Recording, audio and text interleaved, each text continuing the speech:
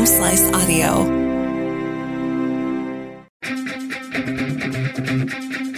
From the Home Slice News Center, this is the Daily Slice for Monday, February 21st, 2022. I am Mark Houston, filling in for D-Ray Knight. Authorities say one man is dead after a shooting at a bar in downtown Rapid City early Sunday. Police Lieutenant Kevin Mosser says officers were called to Teddy's Sports Bar at about 1 a.m. and found a man who had been shot. The victim was taken to a local hospital where he died. The man's identity has not been released, and so far, no arrests have been made. The South Dakota Highway Patrol responded to a two-vehicle crash Friday night on I-90 at mile marker 47. The patrol says the driver of a silver Dodge Stratus was driving eastbound and lost control and entered the westbound lanes, hitting a blue Chrysler Pacifica. All occupants involved refused medical treatment on scene. The driver of the Stratus was arrested for numerous charges, including DUI. Fire crews from Rapid Valley responded to a two-alarm structure fire in the 2300 block of Bradsky Road at approximately 10:22 Friday night. Firefighters faced darkness, snow-packed icy roads, temperatures of 21 degrees Fahrenheit, freezing hose lines, and lack of a water supply, forcing water to be hauled to the fire in tenders. The fire was contained to the home. No injuries to civilians were reported, but one firefighter suffered a fall and was transported to Rapid City Monument Hospital for further evaluation. Two Sioux Falls police officers are facing child pornography charges in what officials say are unrelated cases. 28-year-old Luke Schauer has pleaded not guilty to federal charges of attempted production of child pornography and transfer of obscene materials to minors.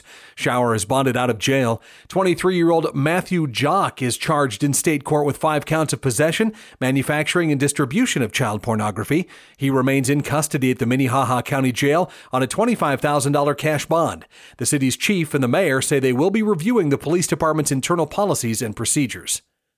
In national news, President Joe Biden has agreed in principle to a meeting with Russia's President Vladimir Putin as long as that country holds off on what U.S. officials believe is an imminent assault on Ukraine. White House Press Secretary Jen Psaki said in a statement Sunday that the administration has been clear that the U.S. is committed to pursuing diplomacy until the moment an invasion begins. U.S. Secretary of State Antony Blinken and Russian Foreign Minister Sergei Lavrov are set to meet on Thursday in Europe as long as a further invasion doesn't occur. That caveat gave the proposal the appearance of a last-ditch diplomatic gambit. In international news, Buckingham Palace says Queen Elizabeth II has tested positive for COVID-19 and is experiencing mild cold-like symptoms. The palace said Sunday the 95-year-old British monarch, who has received 3 vaccine shots, will continue with light duties and follow all medical guidelines. An infectious disease expert said the Queen would likely be given one of several antiviral drugs to treat COVID-19. Both her eldest son, Prince Charles, and her daughter-in-law, Camilla, Duchess of Cornwall, also recently contracted COVID-19. Britain's longest reigning monarch, the Queen reached the milestone of 70 years on the throne on February 6th.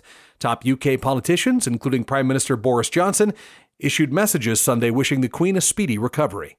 And in sports, a pile of figure skating rubble created by Russian misbehavior, a new Chinese champion from California, an ace American skier who faltered and went home empty-handed, the end of the Olympic line for the world's most renowned snowboarder, all inside an anti-COVID closed loop enforced by China's authoritarian government. The terrarium of a winter games that has been Beijing 2022 is winding to its end.